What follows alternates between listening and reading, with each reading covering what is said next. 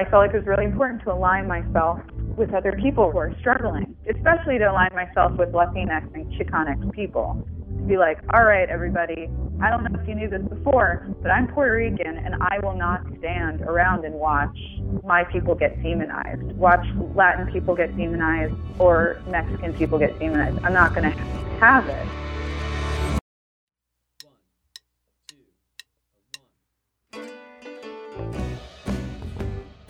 That's Alinda Segarra from Hooray for the Riff Raff.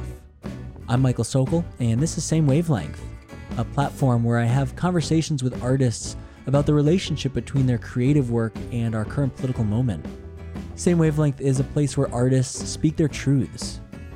Alinda Segarra is my guest on this episode, the 6th episode of Same Wavelength. Segarra is a songwriter and activist based in New Orleans. She's been releasing music under the name Hooray for the Riff Raff since 2007. Her most recent record, The Navigator, came out in the spring of 2017. It's a concept record inspired by our current political climate, as well as her Puerto Rican heritage. As I said, my name is Michael Sokol. Hello, Michael Sokol. Hey, Michael. Good morning, Michael. Hi, Michael. I'm a former radio DJ who wanted to start a platform where I could have open conversations with creative folks discussing how they're making sense of current social and political issues, and talk with artists about how they choose to use their platforms during these divisive and confusing times. I'm really struggling to make sense of what's happening in our country right now, and maybe you can relate. One of the reasons that I turn to the artists and the art that I turn to is because it makes me feel less alone.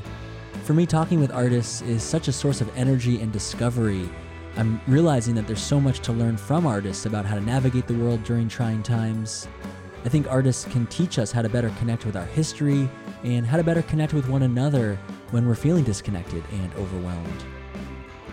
I talked with Alinda last summer, and we really dig into the world that she creates within The Navigator and the inspiration that she got from reconnecting with her Puerto Rican ancestors and history.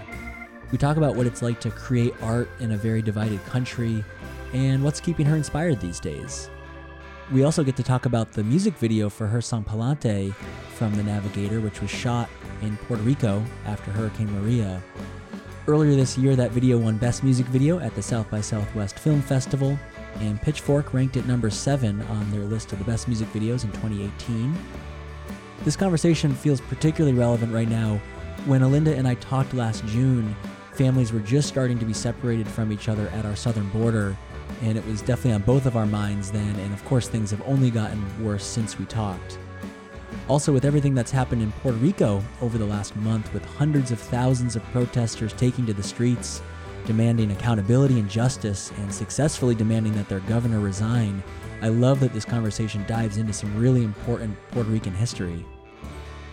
Anything that's referenced throughout the conversation, you can find all that listed in the show notes for this episode at samewavelengthpodcast.com. And that's all there because I hope Same Wavelength can be for you, like it is for me, a place of discovery. And since Same Wavelength tends to focus on larger systemic topics that transcend our fleeting and lightning-fast news cycle, I hope Same Wavelength might offer an opportunity to slow down a bit and breathe and rethink and reflect amid our distracting and dizzying media consumption. Before we get to the conversation with Alinda, I do want to say that if you, like me, are really concerned about the cruel and inhumane treatment of children and families happening right now at our southern border, there's a list of resources to check out in the show notes for this episode on the podcast website, samewavelengthpodcast.com. There you'll find a list of organizations doing really important work with immigrant families, and now's a good time to read about the work that they're doing and think about how to maybe get involved in a way that makes the most sense for you. Here's my conversation with Alinda Segarra on Same Wavelength, and thank you so much for listening.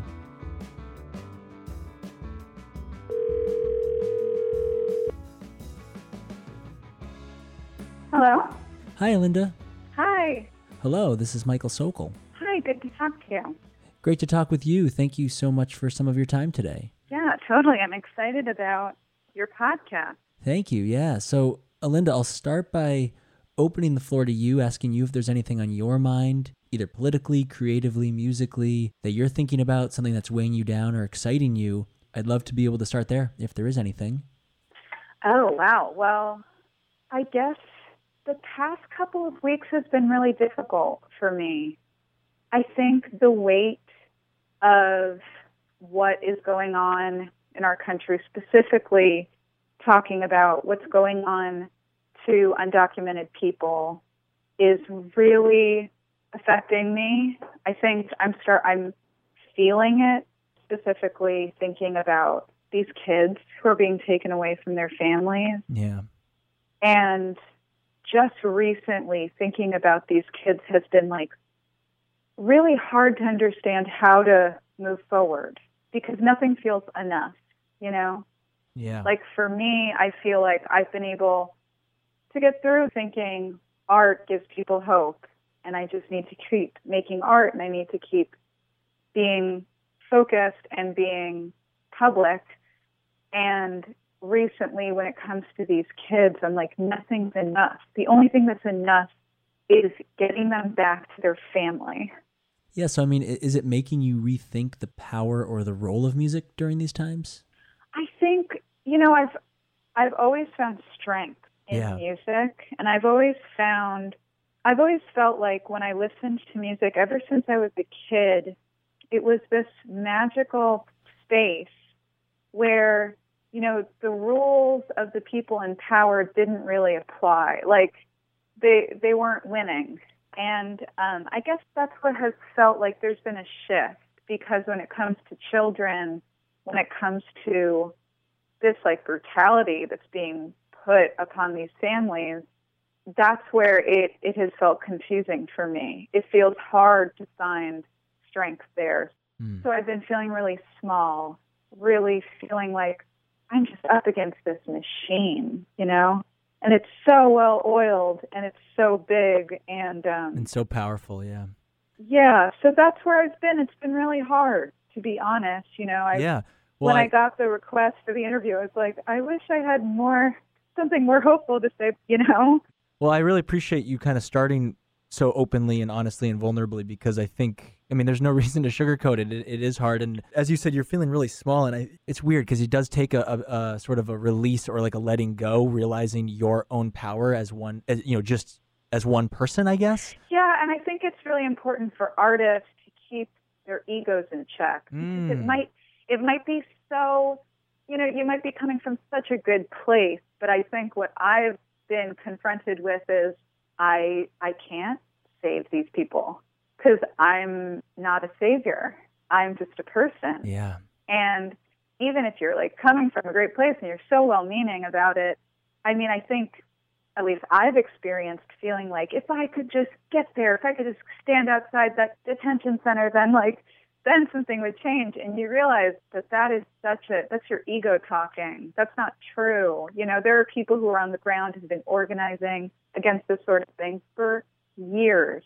Right. And then and then someone just shows up with a guitar thinking they're going to save the day. And so I think it's really, I was told by a friend of mine, he was saying to me, it's really important to feel the pain of the world, but when you turn that into suffering, it really doesn't help anybody. And I think that's something I'm also confronted with is, there's no point in, once you're faced with that fact that you can't save anyone, there's really no point in that. My reaction is, oh, well, then I'll suffer for everybody, and I'll just, and it feels like that's making it more real, and it feels like, oh, maybe then I can get other people to empathize too, but really that isn't the answer either, and in that there's a middle road that I'm trying to find. Yeah, well, it sounds like sort of a reorganizing of our expectations for ourselves and our the reality of our power as individuals, and accepting and feeling the pain of others. The empathy that you just mentioned, like my feeling is like if someone is suffering, then we're all suffering, right? And there's a lot of people suffering in this country for many reasons, and I think it's a good start to feel the suffering, but then it's like how do you turn that into action?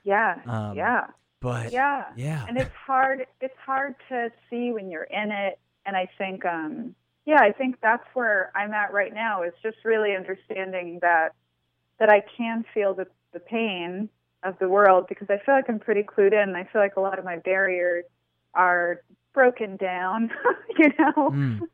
and I feel open, and that's great. But it's really important. I think also it's really important for someone who is female, for queer people, for people of color, to also understand that protecting ourselves and loving ourselves, and there's so much talk about self-care, but it is such a reality that we have to make ourselves do that in order to stay alive right now.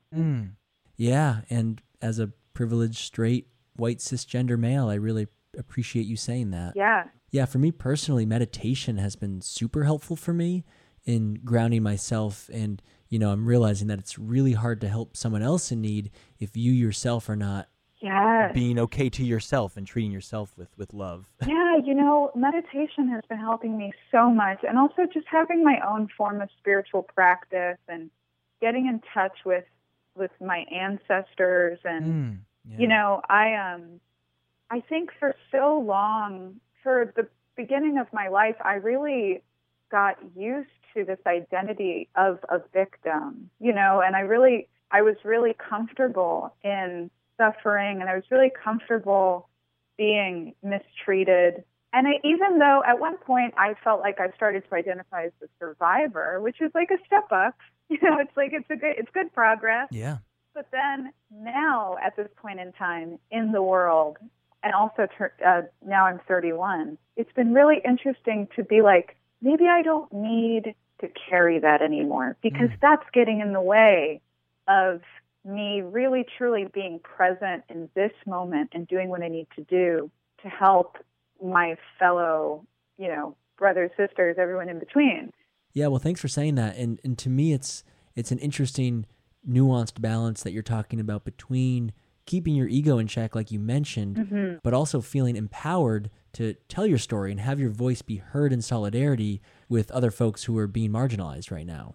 Yeah, as somebody who I feel like society did not teach me how someone who looks like me or who, lives in the identities that I live in, I wasn't taught how to be these identities and also be empowered. Because I've been told my whole life that I don't fit in, that I'm weird. I've been told by white people that I act white, that I don't act Puerto Rican, because their idea of what Puerto Rican is something that's a stereotype. And then when I looked into my history, I was like, actually, Puerto Rican women are feminist activists. That's what happened throughout time, you know? So I wrote The Navigator because I felt like it was really important to align myself with other people right now who are struggling, especially to align myself with Latinx and Chicanx people, to be like, all right, everybody, I don't know if you knew this before, but I'm Puerto Rican, and I will not stand around and watch my people get demonized, watch Latin people get demonized, or Mexican people get demonized. I'm not going to have it. Yeah, I mean, let's talk about The Navigator. Yeah, sure. I'd love to dive into the story of the record with you, but maybe first, can you set up how you arrived at The Navigator in your career and what was kind of going through you to get to that place? Sure. Well, I had been living in New Orleans for probably about 10 years at that point, and I had made this career out of doing a lot of DIY touring and then getting a record deal with HBO Records, and I've been making a lot of music that I found was, it was based off of the folk music tradition, which is a very wide term in America. Right. But I feel like the album that really got attention was called Small Town Heroes. So I was coming off of that album, Small Town Heroes, it had some songs that were very focused on a bluegrass sound or a classic country sound. I woke up this morning, but I never knew. And I feel like audiences really they paid attention to those songs. And I was doing my thing out on the road, and I just started to feel like I was not really comfortable at my own shows. I started to feel like I wasn't depicted in the way I wanted to be, and I was misrepresenting myself, and I started to feel like my identity as a Puerto Rican was getting erased. And I really didn't like that. Wow, and I felt yeah. like I felt like I wasn't really using my platform the way I wanted to. And I kind of just, I don't know, I felt like a lot of my identities are, I have a lot of privilege in passing. I pass for like basically anything, you know, like Yeah. I'm really caught in between this world of like not white, not black, and also just like a lot of like ambiguity, racial ambiguity, just kind of like, what is that girl? I don't know, but she's playing the banjo, and that's all right with me. Yeah. You know what I mean? Totally. So I felt like I was really getting by on this passing privilege, and I just felt really like I wasn't myself, and I was just wearing this suit that didn't really fit. And no matter how much I wanted to be vocal about what was going on in the country at the time, I still felt like it wasn't really working, you know? Yeah. You know, even though I had written songs off of Small Town Heroes I was very proud of, that I felt like were very political. My everyday touring life and my everyday life doing press and being in the band felt really uncomfortable for me. Oh, and tell me what's a man with a rifle in his hand gonna do for a world that's so sick and sad. I felt like I really wanted to write an album that got me out of that genre, this box of Americana, and feel like I could be myself, you know, and be complex and just be an artist. Yeah. So I started listening to some David Bowie. I started I moved away from New Orleans and I moved to Nashville, and that was really important because I was so lonely. And I was, 27, my Saturn return was happening. I really believe in astrology. I just felt like I was at this turning point in my life where I had to look back and get in touch with my ancestors, and it made me really think back on my childhood in New York City and really think about where I came from and where I ran away from. And that was an important thing to me. So I went to Puerto Rico with a friend of mine and went to a feminist conference, which was so incredible. And Amazing. I went back a couple of times. I went back also for a birthday of mine. And I started going back to New York City and really trying to just kind of like make amends with New York. Yeah. When did you leave New York when you were a kid? I ran away when I was 17, the Okay. day after I turned 17. And I just went all over the country. I first went to Philadelphia, actually, and then got a Greyhound bus to San Francisco.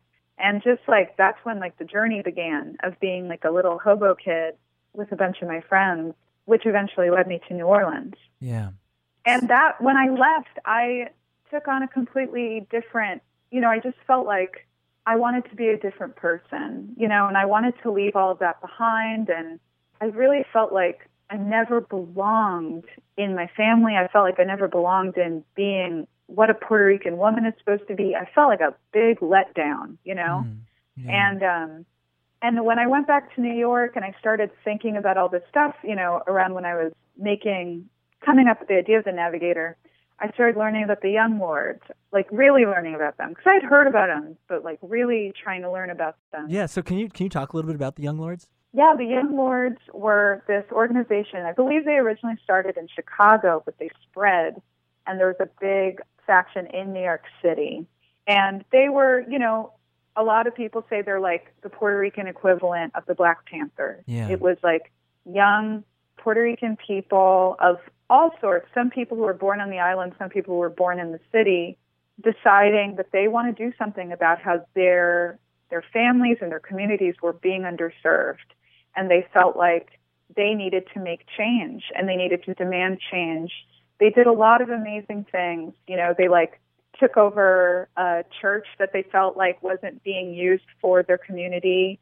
They occupied Lincoln Hospital because people were going to that hospital and it was horrible conditions and people were dying.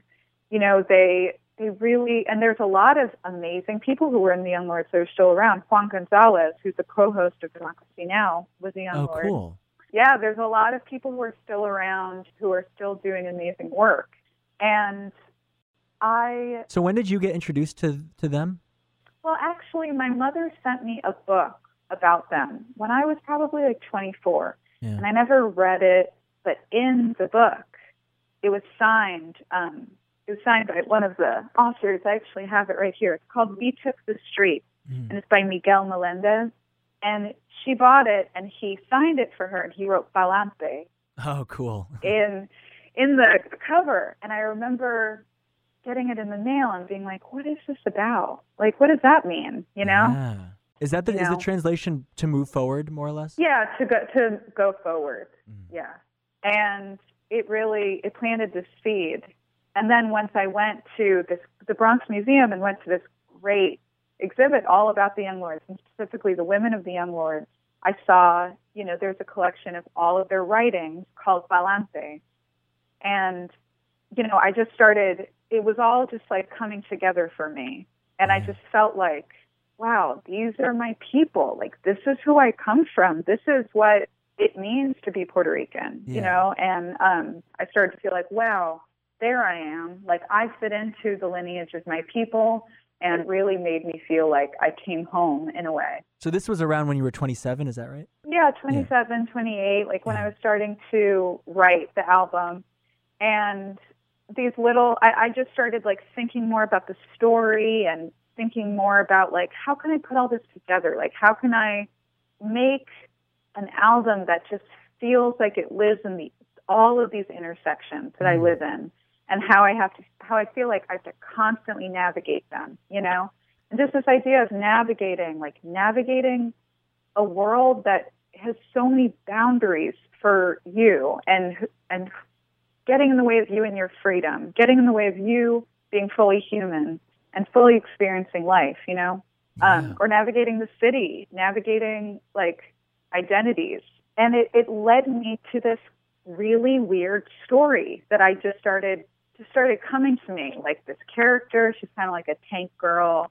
Navita. Like Puerto Rican. Yeah, Navita, this New Yorican, like a Puerto Rican in New York street kid who's like 17 and just like cannot be tamed. And the story started coming to me, and this idea of her being kind of a, like, for lack of a better word, like a prophet in a way. Like, she is taken on this ride. She goes into the future. She sees her neighborhood just completely disappear because of gentrification, which is how I felt when I would go back to New York. I'd be like, where the fuck is this place? Where's that place? Why, like, since when does my neighborhood look like this? Like, going around New York, like, you can feel like you're crazy. Yeah. These places that you loved growing up are just, like, gone like that, And, the album started to come together, and it was a really amazing growing process for me. Wonderful navigator, oh my Lord, oh yes. 1, 2, 3. So the album has a storyline. You start off and it's kind of like setting the scene of where Navi is from and what she's about, and she's this complicated girl living in this metropolis. It's kind of like this like really industrial city. It could be New York, it could be any city in the world, really. It's like a Gotham City. Yeah, and so like creating the story through the lens of Navita, did that allow you to kind of, I don't know, did that empower you, I guess, in a way? It really did, because Navita is my character that I created to really try to tackle these issues that felt very overwhelming and scary for me to go through, like, my own experience. I really wanted to get out of myself, obviously use my experiences like up until this point, but I needed a character that would give me this sense of strength that I wasn't sure I had, and this confidence. Yeah. So I really wanted to ask these questions, because at first I was just focused on gentrification. I was like, this is happening everywhere I go. Everywhere I travel, people are talking about this topic. And, I don't know how to tell people to stop gentrification. I live in New Orleans. I'm like a hip young kid. Yeah. And I always struggle with, how do I not add to this issue? Yeah. But I thought it was a really great way to be like, okay, let's let's take my experience, let's create this character, and let's really ask these questions of who do we decide in our city life, who do we decide, like, is worthy, and who do we decide, oh, those people should just disappear, like, they're kind of a problem, and, you know, they're against progress. Like, what is this idea of progress? Who has value, you know? So for me, when I thought about that, I was like, it's really, you know, the people that I had met when I was wandering the streets of New York that I felt like made that city, you know, whether they're veterans or whether they're like single mothers or whether they're people who have been struggling with addiction. And, you know, there are these people who, like, despite all odds, were really trying to make a life for themselves and, like, really adding to the city. And then what happens when we decide, oh, we should just, like, get rid of those people, you know? Totally. Yeah. So I really wanted to have a character that I felt a little bit freer and somebody who's, like, felt a little bit braver than myself. And, you know, she's like 17. 17 is this magical age, at least it was for me, where, like, I wasn't afraid of anything. It's like this really beautiful point of, like, being in the middle of childhood and adulthood. So I really love going back to that age and that point of where Navi is at, you know. And really I felt like I was just trying to be open to inspiration and open to my imagination. Well, I'm ready for the world. Oh, I'm ready for the world. Oh, I'm ready for the world. Oh, I'm ready for the world. And as I said, I was really, you know, getting in touch with this idea of my ancestors. My last remaining grandparent, my grandmother, Hova, died during this time period. And she was in her 90s. She lived a really long, beautiful life. But that was a major moment for me where I was like, the island that she came from that she's so proud of is in trouble. You know, this is when people were really talking about the debt crisis. And I was just thinking about what it means for that door to be closed, you know, and for all of my grandparents to be passed on. And what that meant for me and, like, this world that I'm inheriting from them. Was she living in Puerto Rico up until her passing? No, she was living in New York. She was living in Chelsea in the projects. Yeah. I don't know if my family would like me calling them the projects. But Yeah. No, but she came over, like, in the early 50s with her children. Wow. She actually arrived in a snowstorm. That was the first time she ever saw snow. And she came with my father and my aunt that raised me and my other aunt who's not with us anymore.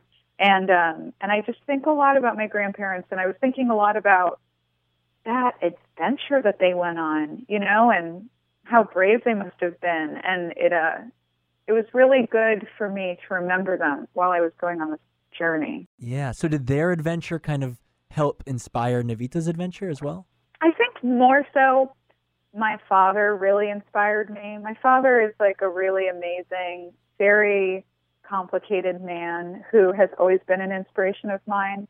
Just his stories of, like, old beatnik, like, Latin jazz world. Yeah. Because he was hanging out in the Lower East Side way before I was, because he grew up in Chelsea. Yeah. And, you know, and that was a really funny thing, too. When I was a teenager, I thought I was getting as far away from my family as possible. I thought I was, like, such a rebel, and I was like, I'm going to take the train an hour and go to the Lower East Side where all the punk rockers are, and I'm going to go, like, hang out in Tompkins Square Park and, like, sleep at the East River and be bad. That'll show them. Yeah, and then, like, growing up, finally my dad's like, you know, I used to play jazz on the rooftop, like, looking over at Tompkins Square Park. I wrote a play about Tompkins Square Park, like, and I realized I was drawn. I mean, I felt like when I was a kid, I felt drawn to Tompkins Square Park and the Lower East Side and, like, the squatter community and just, like, the anarchist artist world that was there.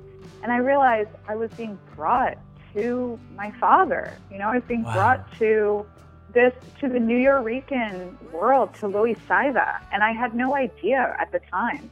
I was right down the block from the Nuyorican Poets Cafe, you know, which I would go to, but I didn't claim it. I didn't feel like it was mine to claim. Yeah, but you were kind of sensing, you were kind of, like, being drawn to like some magnetic force in that area. Exactly. There was something drawing you in, which is so, I mean, it's such a cool thing to hear you say that now in retrospect and having the knowledge that you do. Yeah. What a powerful thing. Yeah. So that's why I'm so grateful for this album, because it taught me so much about myself, you know, and Yeah. it taught me about like where I come from and how to claim who I am. Oh, I still got a life to save. Well, I still got a life to save. I still got a So we're learning about Navi and her struggle with growing up in the city, growing up in her neighborhood.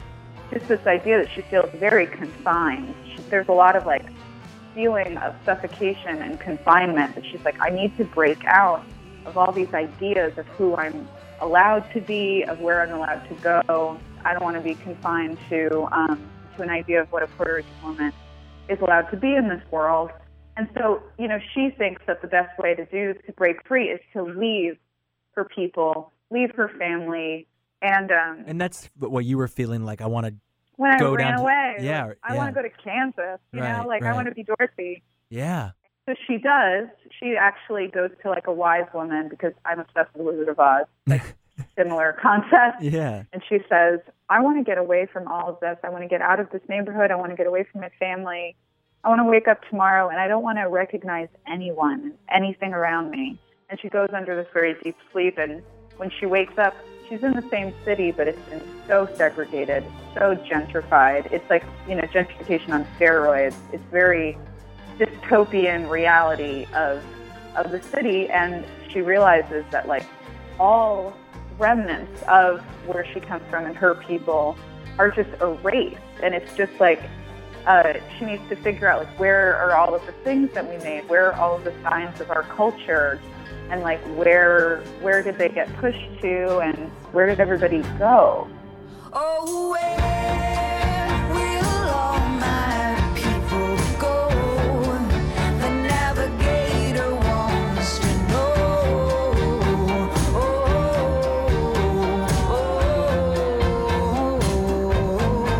Oh, where will all my people live?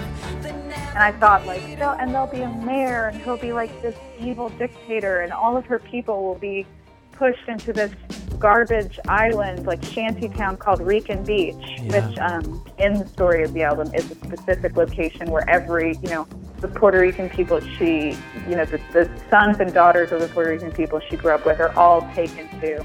Poor people are taken there. You know, it's kind of like anybody who seemed undesirable is sent there to this like shanty town. Also, you know, learning about Julia de Burgos, who I mentioned on the album, she's a very famous feminist poet from Puerto Rico. Cool. And she wrote some poems about Welfare Island, which is where she lived, where she was in the hospital, which I thought was so wild. I was like, oh, that's very similar. So was Rican Beach inspired by that, or did you find that out after? No, I found it out after. Oh, wow.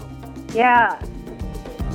First they stole our language, then they stole our names, then they stole the things that brought us fame. Then they stole our neighbors, and they stole our streets, and they left us to die on Rican Beach. When you released the video for Rican Beach, you dedicated it to both protesters at Standing Rock and also protesters in Puerto Rico who were fighting for clean water because coal waste was contaminating the drinking water there. Yeah. Why was it important for you, Alinda, to dedicate this song and align this song with protesters in both of those places? Yeah, when we released it, I thought it was so interesting to, you know, it was actually the day that Standing Rock was, you know, they announced that they weren't going to continue the construction. And then, of course, that was taken back by the current administration. But at that moment, you know, we were having the struggle at Standing Rock, and then also in Benuelas, Puerto Rico, there were people who were protesting, you know, it was coal ash contaminating their drinking water. And I thought it was just so interesting to think about these two different places, both fighting for something that is like so human and needed, to fight for water, you know, and to also really put their bodies on the line, to be in physical danger, and to be like criminalized because, money means more than human needs, apparently, Yeah. So Rican Beach in the story of the album is a specific place, but of course it, as I was writing it, I was thinking about the people who were out there in the world putting their bodies on the line, being like, this might hurt me physically now, but I'm doing this because the land is important and because the future is important, like my children and my children's children. This idea of like thinking like beyond your time span on Earth. Right. So I really wanted to dedicate the video to them. I just wanted to put out this idea of like solidarity and to kind of link these two struggles. I'll keep fighting till the end.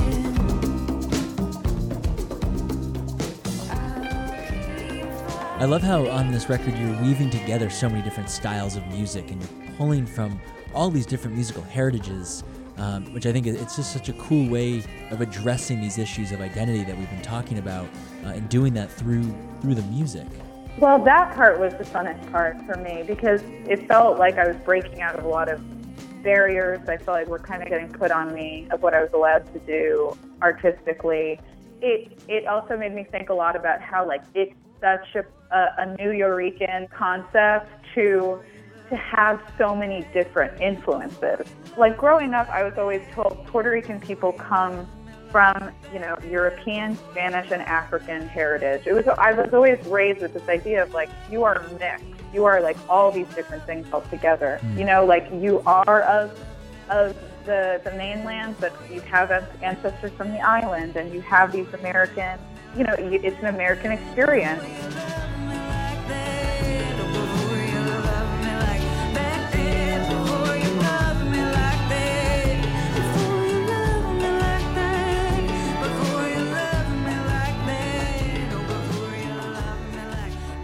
And I learned about this group called the Ghetto Brothers that were such a big inspiration to me while making this album. And I'd listened to them. They were like a gang in the South Bronx in the 70s, and then they turned into a peace organization in a band, which I was like, this is the coolest thing ever. Wow.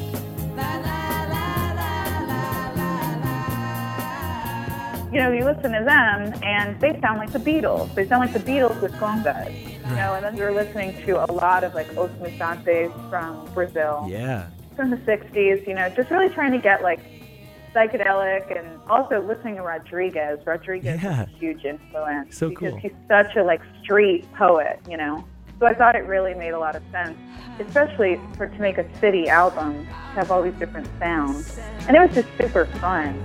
How long I'm gonna settle? How long I'm gonna settle?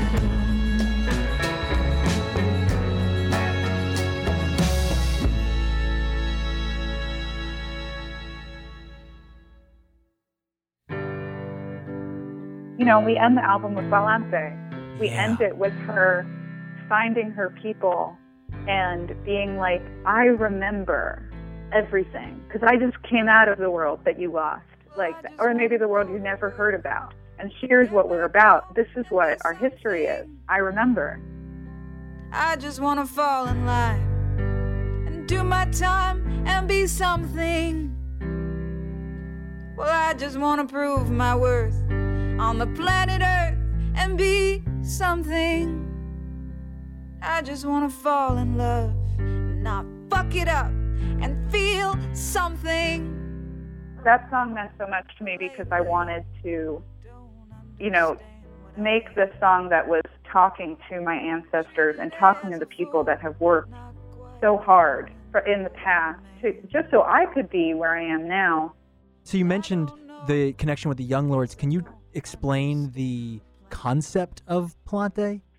Yeah, I feel like for me, I knew that we were in a place, a very uneasy place in our country's history, and I knew that we were going to need something to keep moving and to feel like we shouldn't give up. And so that's what that word really represents to me. And, you know, I think throughout the time that I've made music, I've always had this intersectional idea of like, if we're going to get through this, we have to all do it together. Yeah. And I feel like the Young Lords, it really kind of came together, like reading their work, reading the book called Palante, that's like a collection of their essays and their manifestos.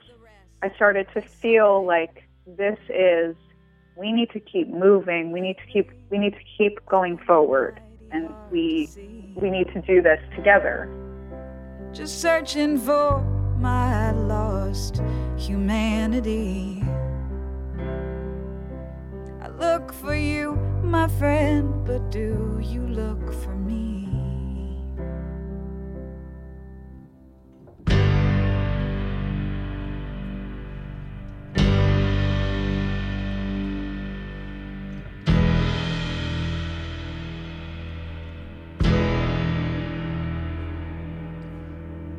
Lately I'm not too afraid to die. I wanna leave it all behind. I think about It's like there are these three parts, and the B section I had written 4 years prior. You know, I had it on my phone, just like this song that I couldn't finish. Cool. And then I started writing the beginning half, but it sounded different. I was playing it on the guitar, and it wasn't called Palante, and it didn't have the ending part that really tied it together. And finally, when I was in the studio, that was when it all came together. That was when it was like, this is what this is about. This is like when I can, you know, give thanks to my ancestors. This is when I can just like speak to all the people that I'm speaking to, being very clear, you know, and I thought that as 45 was rising to power, he was definitely not the candidate yet. It was really important for us to remember the idea of moving past all of this.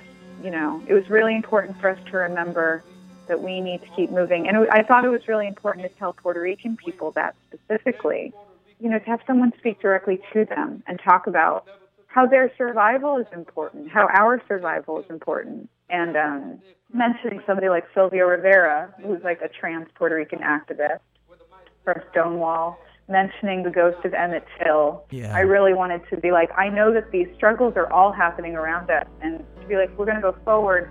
We got to take a look backwards and see where we're all coming from and know our history, and then we can move forward with that knowledge. from El Barrio to Arecibo, Palante, from Marble Hill to the ghost of Emmett Till, Palante, to Juan Miguel Milagros Manuel, Palante, to all who came before we say Palante, to my mother and my father I say Palante, to Julia and Sylvia, Palante, to all who had to hide I say Palante, to all who lost their pride I say Palante, to all who had to survive I say Palante, to my brothers and my sisters I say Palante,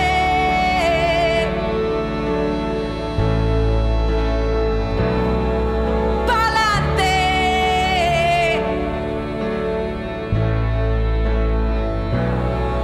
Palante,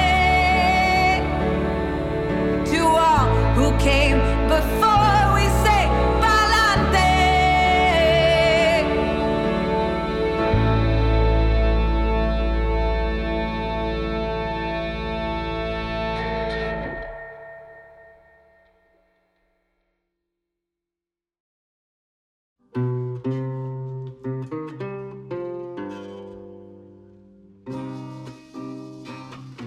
Well, yeah, I mean, one thing that's been on my mind that Palante kind of brings up for me this idea of to move forward, we have to kind of look back to our past and to our history.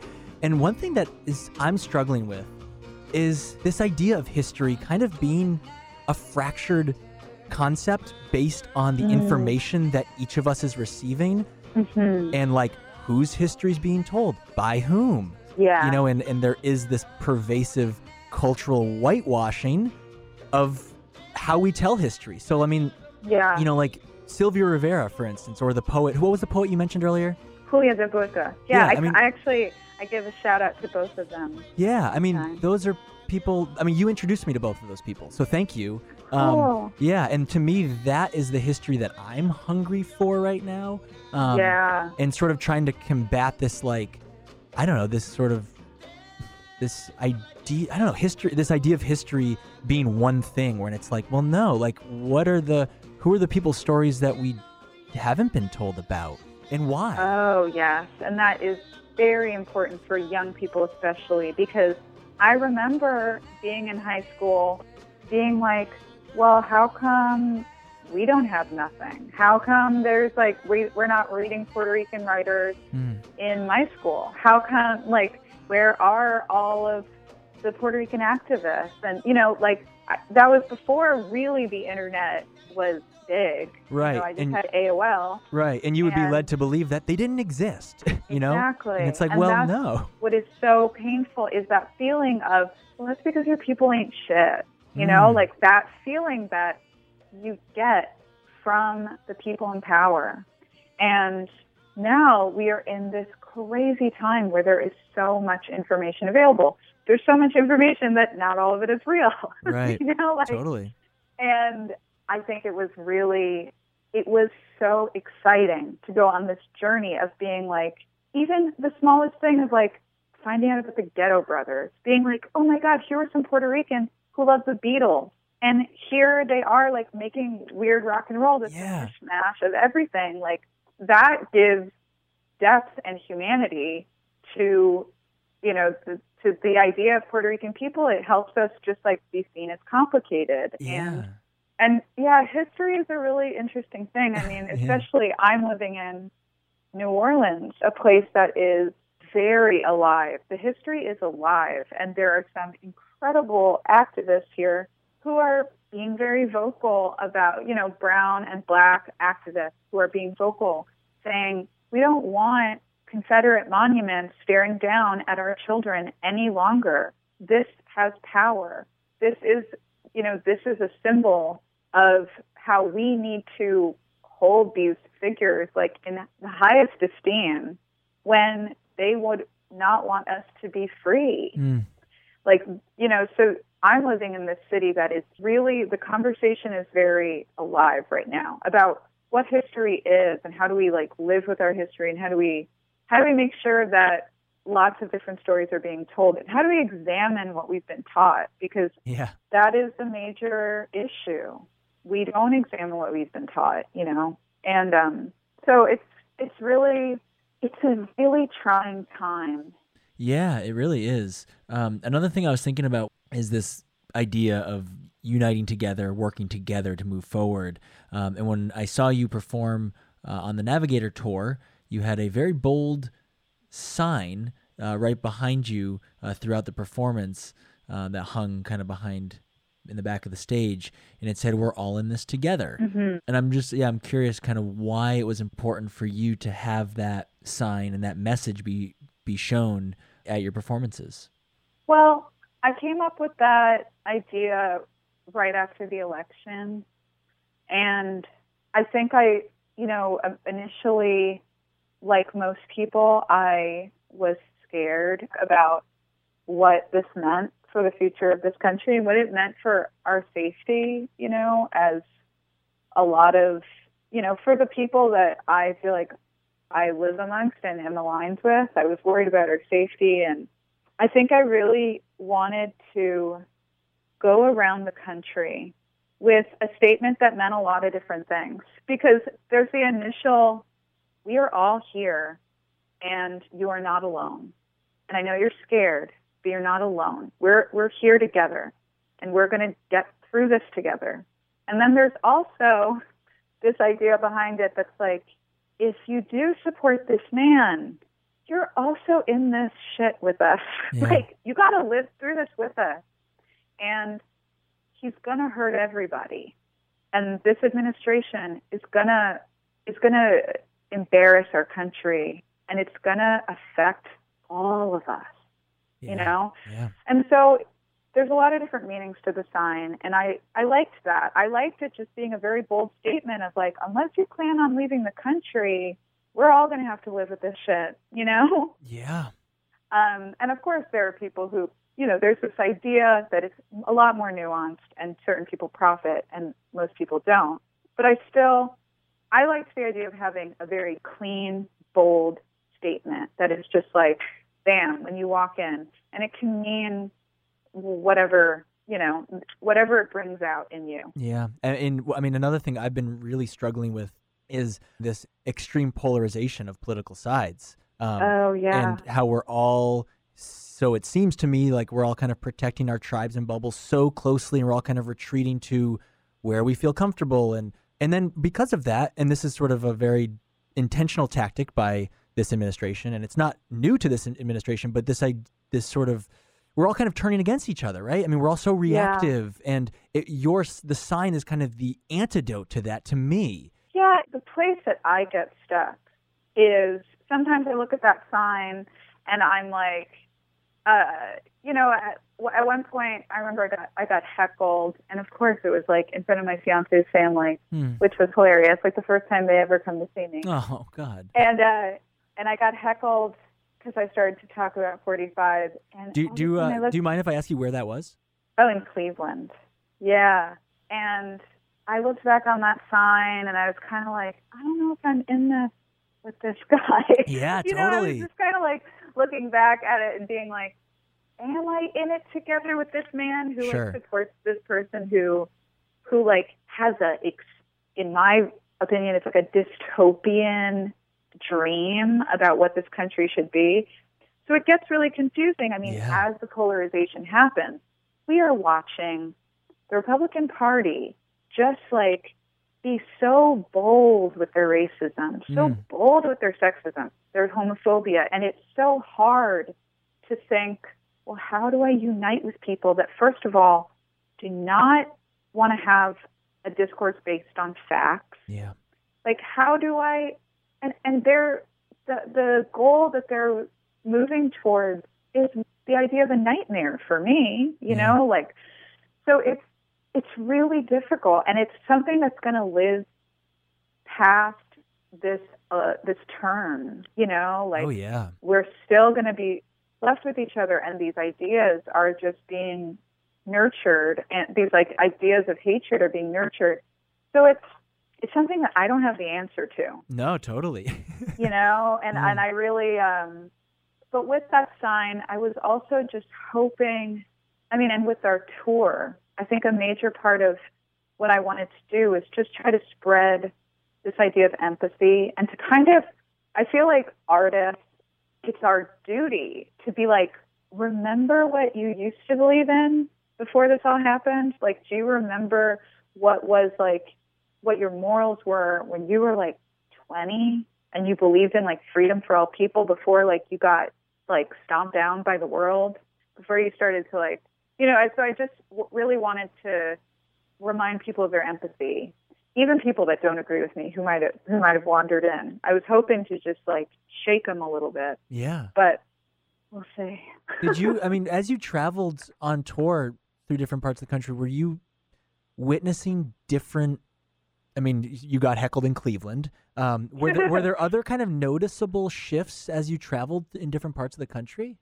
I mean, I think I've gotten really lucky. I think, you know, I was told I think there were a couple of shows that fans would afterwards talk to me and be like, I was standing next to this guy. He just seems like he didn't even get it. I don't even know why he was there, or, you know, something like that. But it's really hard for me to tell from the stage.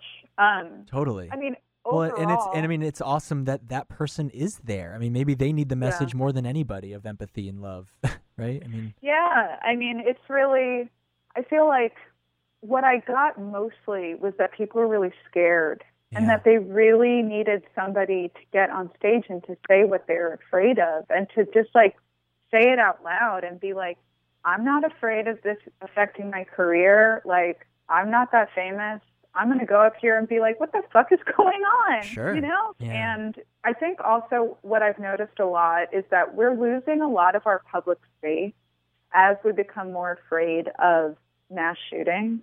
And I think that's a major problem in America. We're losing the idea of the public square. I mean, it's been happening with city planning for a while, but, you know, there's just like, there's not a lot of places to gather. There's not a lot of places to just be around people and just not be alone. And I think I really wanted to take advantage of like our shows for that reason and be like, this is a gathering space. This is a place where, like, you know, you're not alone. You're here. We're going to have a couple of hours together. Let's try to like make it nourishing, you know?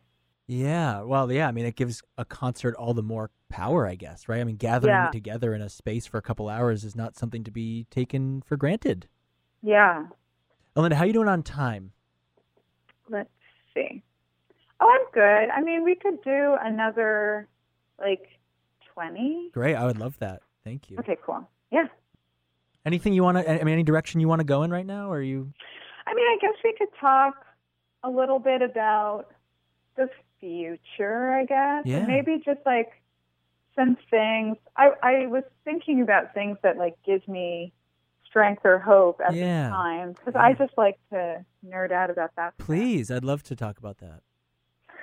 Well, for me, I think I have drag queens to thank for me still being able to do my job, because looking to, like, you know, I think there is this like obsession right now, mainstream obsession with drag culture that's happening thanks to RuPaul's Drag Race. And I think, you know, coming up to the election when I was still in Nashville, when 45 was named the candidate, that was when I started watching RuPaul's Drag Race from the beginning. And I don't know what else to say, but like, it gave me strength to keep going. And it was like this time when I got to watch people who I'm dying to hear their stories, you know, like watch people who I'm like, finally, I get to hear this person talk about their life and what they're going through and what they've been through and what they've survived and, you know, what their hopes and dreams are.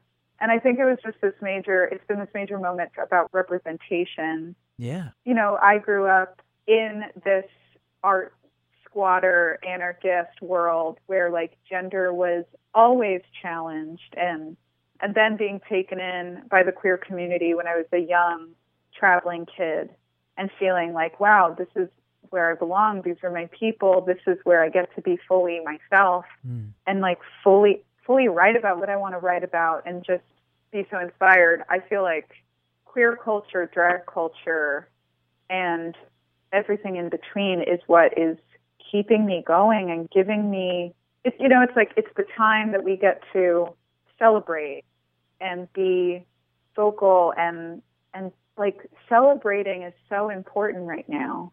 And specifically like Latinx events right now, like all of these different types of cultures, these different forms of expression are so important. And I feel like that's what I've been getting a lot of life from. Yeah. Is it making your, or I mean, I guess I should say, are you writing a lot of new songs right now? I am. I finally got back into a place where I've been able to write. I felt like there was a period of time where I felt like the administration stole my brain. Yeah. I couldn't write anymore. But finally it's starting to come back, and you know, that's from taking time to celebrate and to be able to be in awe of other artists. And I think that's also a lot about why I'm such a fan of drag and drag culture, is because I love just being in awe and being like, wow, that person is so beautiful and they're so powerful and they look so strong and they're such an incredible performer, and it makes me feel like a little kid. And I feel like that sense of amazement and wonder really helps me get back to a place of being creative. Yeah, being totally. a kid, you know? Yeah, and inspired. Yes. And I do feel like it's time to focus on concepts that are like outside of maybe even humans. I've been really thinking about like just like plant life and nature, and as our world continues to change and, you know, we're met with such intense change and intense storms, I've been thinking a lot about nature and really trying to do my best to connect with the earth again in whatever way I can. Yeah. So as I get older, I'm really trying to learn how to try to listen to the earth and connect and take walks and be in wonder of trees. And really, I've been really taken in by flowers lately. Oh, cool. Do you have any favorites? Well, around here, there's a lot of magnolias, which are incredible. A lot of angel trumpets. You know, New Orleans is great for flower. Yeah. A lot of jasmine, night blooming jasmine. It's like one day you wake up and it's just like, wow, jasmine is here. And it's like, you can smell it everywhere. Amazing. Yeah, so I've been really, you know, trying to take in stuff like that and really trying to think about how we talk about our planet and even just like shifting my ideas about being so fear-based. I think it's helping me, you know, because now whenever it rains, I'm like, I get nervous or we're going to flood. So just trying to not live in fear, you know, trying to be like, the rain is good for the planet. Yeah. And it doesn't take away the realities, but it does help me enjoy it a little bit, you know? Totally. I'm reminded of a book. Actually, so Meryl from Tune Yards recommended this book to me. Adrienne Marie Brown is the author. It's called... I have it. It's called Emergent Strategy. Awesome. So cool. Oh, my God. That's so crazy. It's awesome. But it is so amazing, this idea of thinking about nature, like turning to nature for guidance, thinking, you know, I'll never get it out of my mind when she talks about, like, how can we get it that we all just trust each other in our community enough that we don't even have to think. We can just be like, it's time to go. We got to go, you know? And thinking about just like the way that, you know, birds migrate and how it's just like one day they're all like, we're going, and we all trust each other and we're going to go now. Yeah. And what can we learn from that as humans, you know? Yeah. And we live in places where we have to be able to evacuate now. That's the reality. And there's a lot of people that are, you know, living in an ivory tower and they don't care about the fact that we're destroying our earth and need to evacuate because they have helicopters or some shit. I don't even know. But living in a place like New Orleans, it's like we have to be able to trust each other and evacuate. How do we do that? How do we learn how to trust our neighbors? How do we rebuild these relationships that have suffered because of gentrification, because of losing public square, you know, because of losing public space?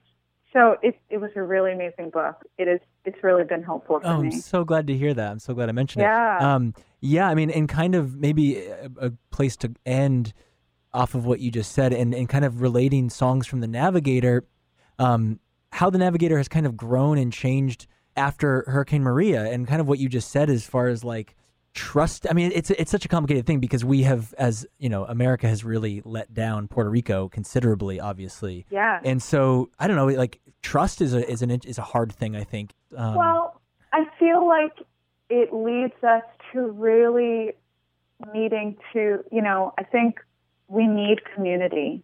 And there's so many people in America, at least, who are very lonely. We don't have community. And all I could hope is, you know, and I feel like people in Puerto Rico who suffered from the hurricane, they had to rely on their immediate community to get through, to survive, to share resources. And yeah, that is what happens when the government lets you down. That is what happens when the people in power don't want you to survive. And, you know, that has been it's not a new reality. No. It's been a reality for a long time for Puerto Rican people, just as it's been a reality for Black people in America, for brown people, for queer people. And I think it's what we have to focus on because it's the only thing that's going to get us through. It's the only thing that's going to help us survive is really trying to build community within, you know, the identities that we live in and, you know, just do our best to survive. And I mean, I feel like what I tried to do with my platform is spread information and try to, because I have the ability to talk to so many different types of people with my band, and also people that they got some money, you know, like they could donate. I felt like, okay, these are my people, they're suffering. I need to do what I can to like be, you know, it's like musicians have to be the news now, because the news is all about some crazy ass bullshit that is just like such a distraction. It's like, I showed a statistic the other day. It was like the amount of time that was talked about fucking Roseanne and her like crazy ass bullshit, and then the amount of time that we're talking about the over 4,000 people that died in Puerto Rico because of the hurricane. Yeah, try to make sense of that proportion, right? It's like, exactly. So it's like, I have this platform. It's like, I have to be the news. I have to spread information, because people are not getting this when they turn to CNN and all these places. So, you know, it's like, it's a lot about also taking responsibility and like, and recognizing your privilege, which is always a journey.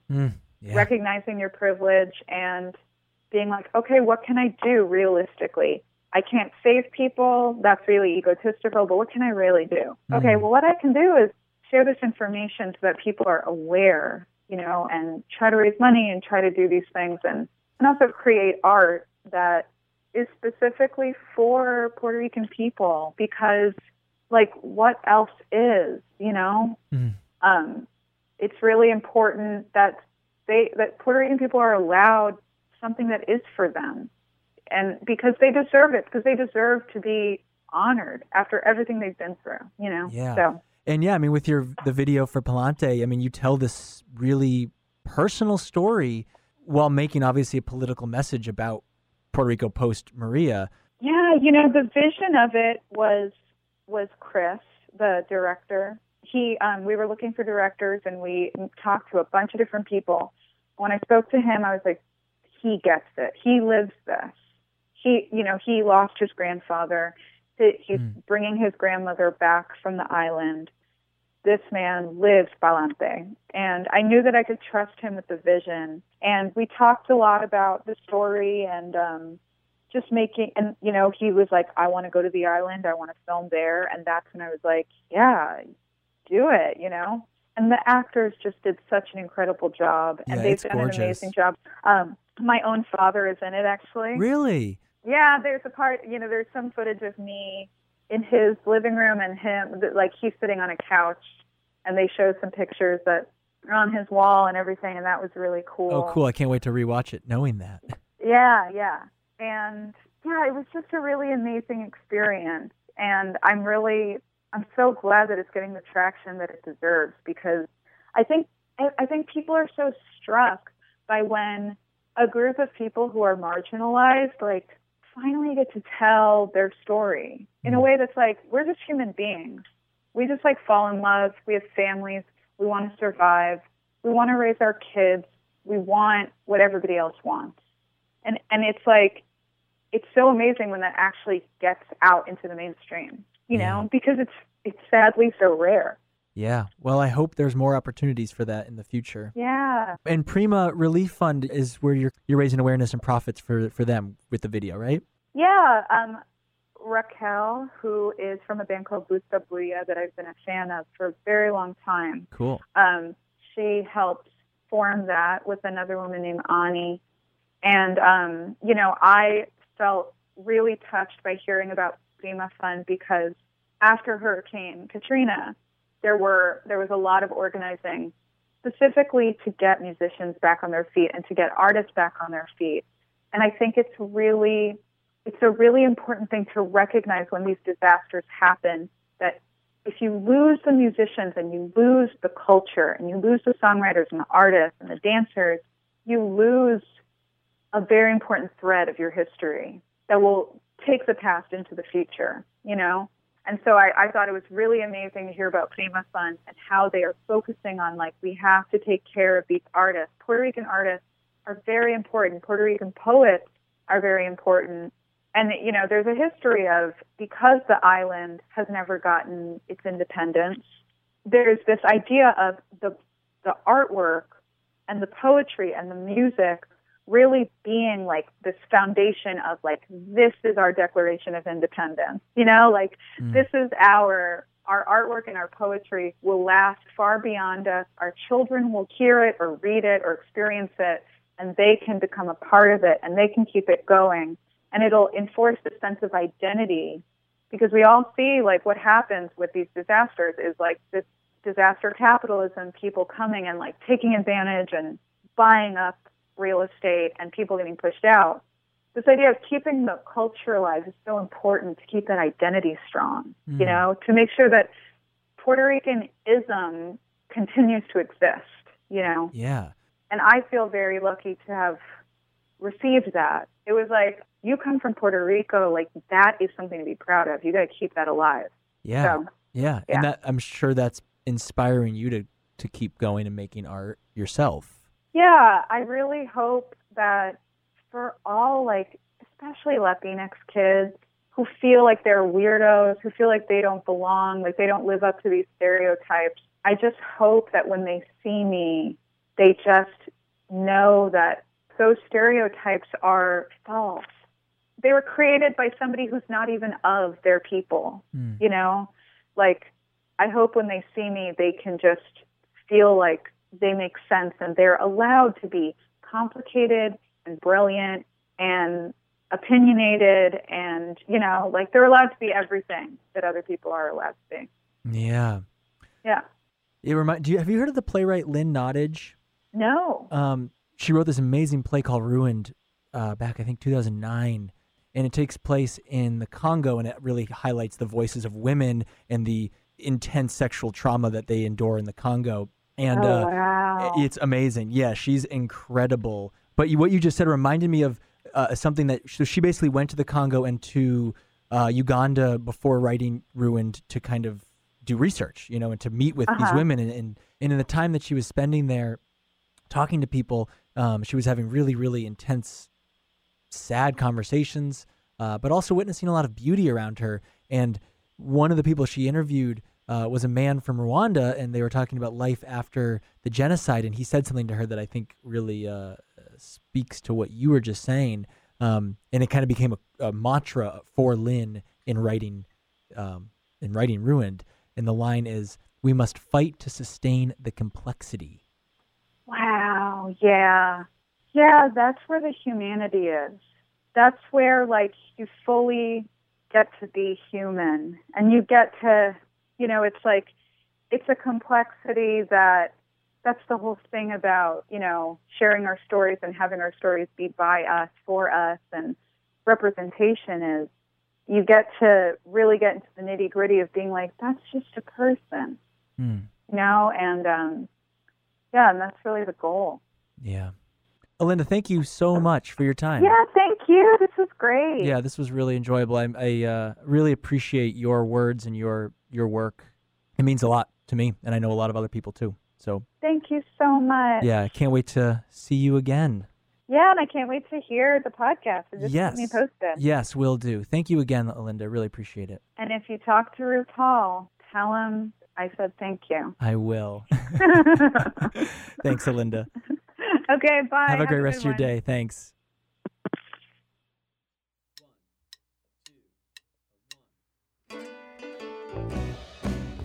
A big thank you to Alinda for her time and interest in this project. Anything that's referenced throughout the conversation, any books, videos, music, you can find all that listed in the show notes for this episode at samewavelengthpodcast.com. If you're not already subscribed to the podcast, please do that. And if you can rate it and review it, that really helps me reach more folks and get the word out about Same Wavelength. Also, if you have any friends who you think might enjoy the podcast, please share it with them. That would be amazing. Make sure you're following the podcast on social media, on Instagram and Facebook at Same Wavelength Podcast, on Twitter, Same Wave Pod. I post clips of upcoming episodes, so make sure you're following those. This conversation was edited for brevity and clarity, though I made a sincere effort to retain Alinda's words and ideas in their most honest form. Thank you to Alinda's management for their interest in this project. Thank you to them and to Alinda's label for their permission to use the songs throughout the conversation. The theme music that you're hearing right now and that you heard at the beginning of this episode is an instrumental version of a song by my band Bunk called Turn the World Around. You also heard an instrumental version of another one of our songs called The Story of My Morals. Thank you to my bandmates Brett and Dave for being cool with me using these songs for the podcast. On the next episode of Same Wavelength, Josh Krugman from Bread and Puppet Theater. I think that this kind of theater can help us, the puppeteers, but also the audience, look at things in a fresh way, analyze our situation anew, and come up with some fresh proposals for how we want to live and how we think about our situation. I'm Michael Sokol. Thank you so much for listening to Same Wavelength. Be good to yourself and be good to those around you.